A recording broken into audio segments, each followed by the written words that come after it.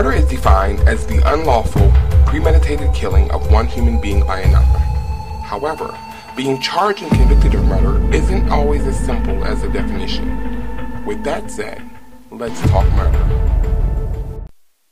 Welcome, and thank you for tuning in for another edition of Let's Talk Murder with Diamond Kisan. Of course, I am your host, Diamond Kisan. For those who may be new to the podcast, let me give you a breakdown. Let's Talk Murder with Diamond Kisan is a crime-based podcast that takes an inside look at the crime from the side of the accused. In each episode, we go beyond the headlines and get up close and personal to the story via the words of the individual charged with the crime. Now, in this edition of Let's Talk Murder with Diamond Kisan, this is going to be a little bit different. So I'm talking with John Hudson. Now, for those of you who maybe have tuned in during Season 1, John Hudson had an episode during Season 1 of Let's Talk Murder with Diamond Kisan. If by chance you have not heard it or you need to just get refreshed on it, I'm going to put the link in this episode so you can tap into his particular episode 1. Now, what happened is, during the conversation in episode 1, John was one of the individuals who his crime was from the early 2000s, so there weren't too many headlines. So I approached the episode based strictly off of his story, in his story in his words, for his detail of that moment in time.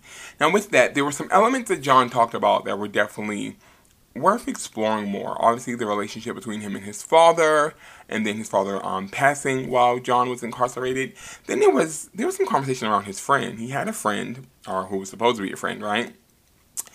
And this friend allegedly is the one who actually may have committed the crime, but the friend then told on John, said it was John. It was a lot. So because it was a lot, I had to, listen to me, okay?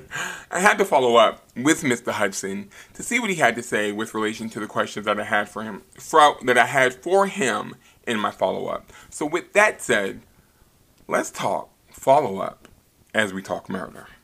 As it relates to Mr. Hudson's relationship with his father and the passing of his father, I wanted to talk more about that and give him the opportunity to speak on his dad. Mr. Hudson advises, "Well, as for me losing my father in 2016, I was very upset.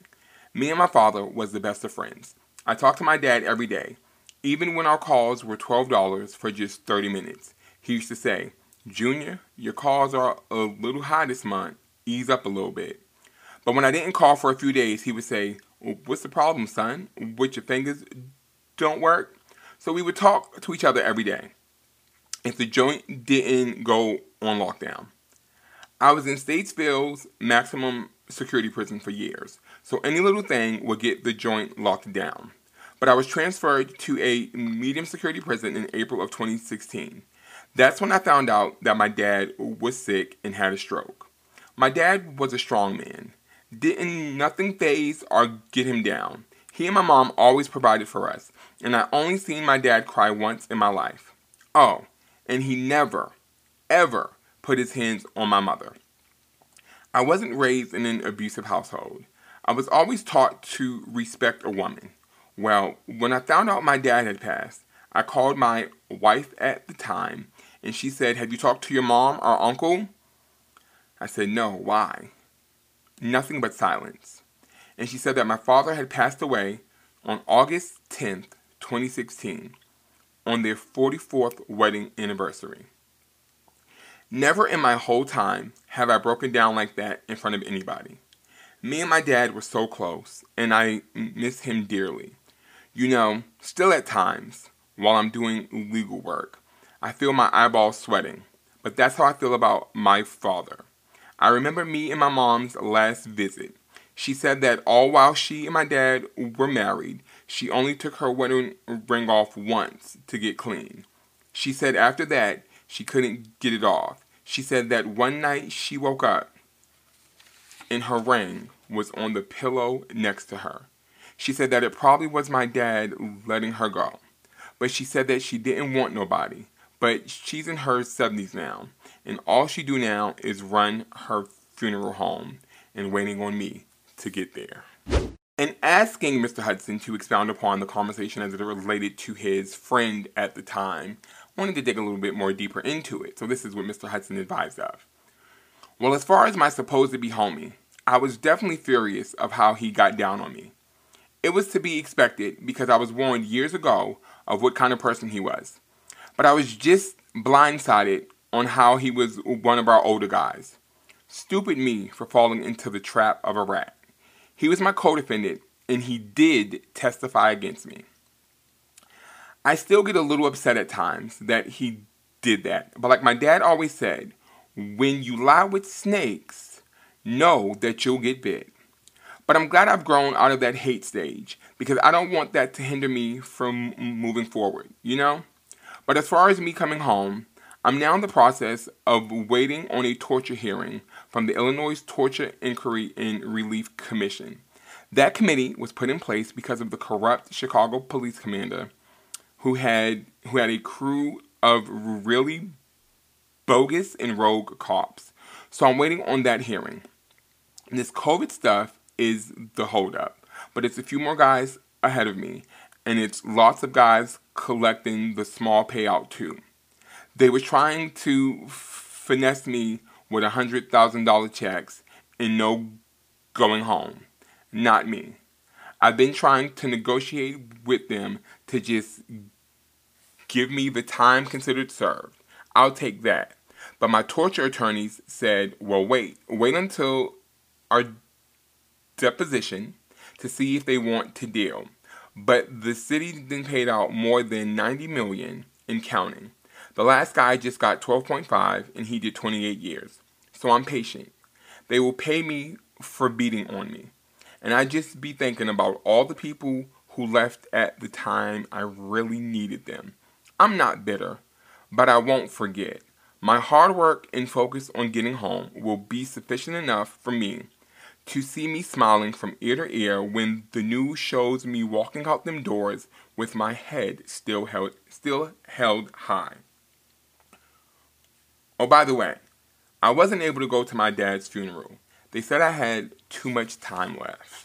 Mr. Hudson advised us that he was doing some legal work with relation to his torture claim. We wanted to know more about that. He advises that the kind of relief I'm working on is my torture claim with the Torture Inquiry and Relief Commission, where the officer and his crew were torturing guys in the station for days. It's about 10 to 15 guys ahead of me, but I'm patient. And the other relief I'm working on is the emergency COVID-19 clemency petition. A few lifers and guys that then had 150 years left to do have been released just recently with this petition. I'm just trying to get home to my mom so that I can just enjoy her presence and take her on a relaxing vacation so she don't have to worry about working so hard, because that's a business that can be very stressful at times. But I just want to get home to the family and just enjoy life and freedom, and also find someone to share my visions, dreams, and life with along the way. And to show the people who left me and abandoned me while I was in the slumps, I worked hard to get free and walk out those prison gates with my head still held high. And let them know I'm not mad or bitter. I'm relieved. And how I was treated only motivated me to strive harder to accomplish the most important goal, to get home. Well, my other personal goal is to help misled people and to let them know that prison is not an option, but making their goals and dreams are.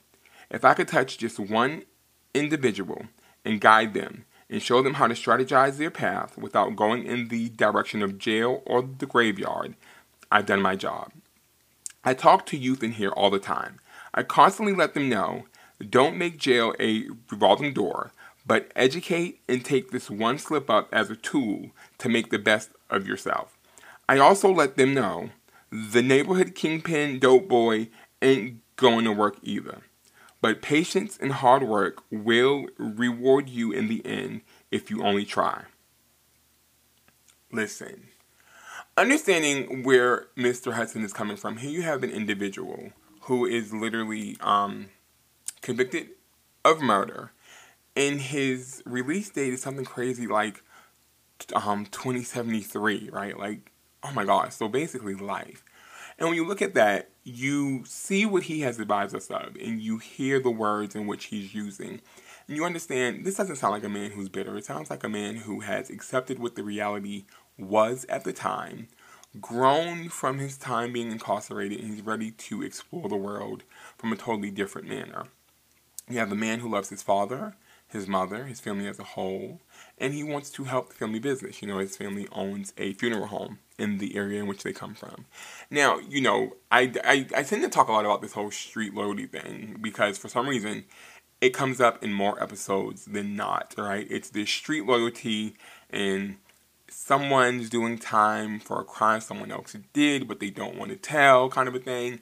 In Mr. Hudson's case, here we have his own co-defendant telling on him, testifying against him. Now, I wasn't there, you all know, so I don't know. But I wonder how the co-defendant got the deal and they said, hey, if you testify, whatever will happen will happen. I'm sure he got some lesser time or something to that degree, right? Is it one of those instances where the first to talk got the best deal or just got the deal in general? I've never been one to go for wheeling and dealing for any reason. Like, it has to really make sense. And in this instance, you wonder, you do a deal with the co-defendant? But okay, I digress. Now, as we look upon this torture claim, bad enough, individuals are incarcerated, jails are overcrowded, it costs a whole bunch to survive in jail. The days of the institution providing the inmate with a whole lot of free stuff is over.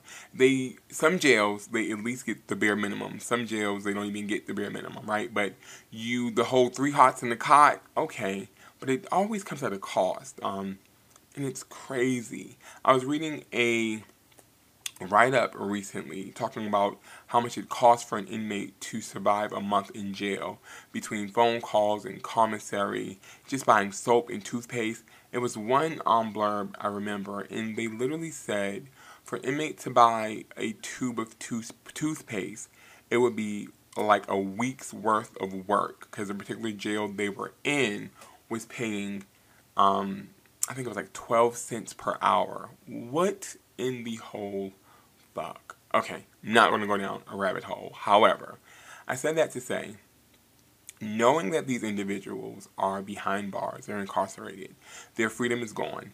With their freedom being gone, the struggle to survive on the inside is not only you watching your back for someone trying to come after you, and are you trying to stay out of whatever drama may come with being incarcerated in the unit in which you are in, then also having to survive and spend money to survive and try to figure out where your money is coming from. With all that, individuals are expected to rehabilitate and become better people to go back out into the world. And Mr. Hudson is doing that. He's one of those people that, like he said, he's not angry, he's not bitter, he's grown. He's now seen who has his back and who doesn't. And as always, I thank Mr. Hudson for allowing me to tell his story. I hate that his dad passed while he was incarcerated and he wasn't able to get to go to the funeral because he had too much time left. That's crazy. Too much time left? You can't say goodbye to your dad because you have too much time left.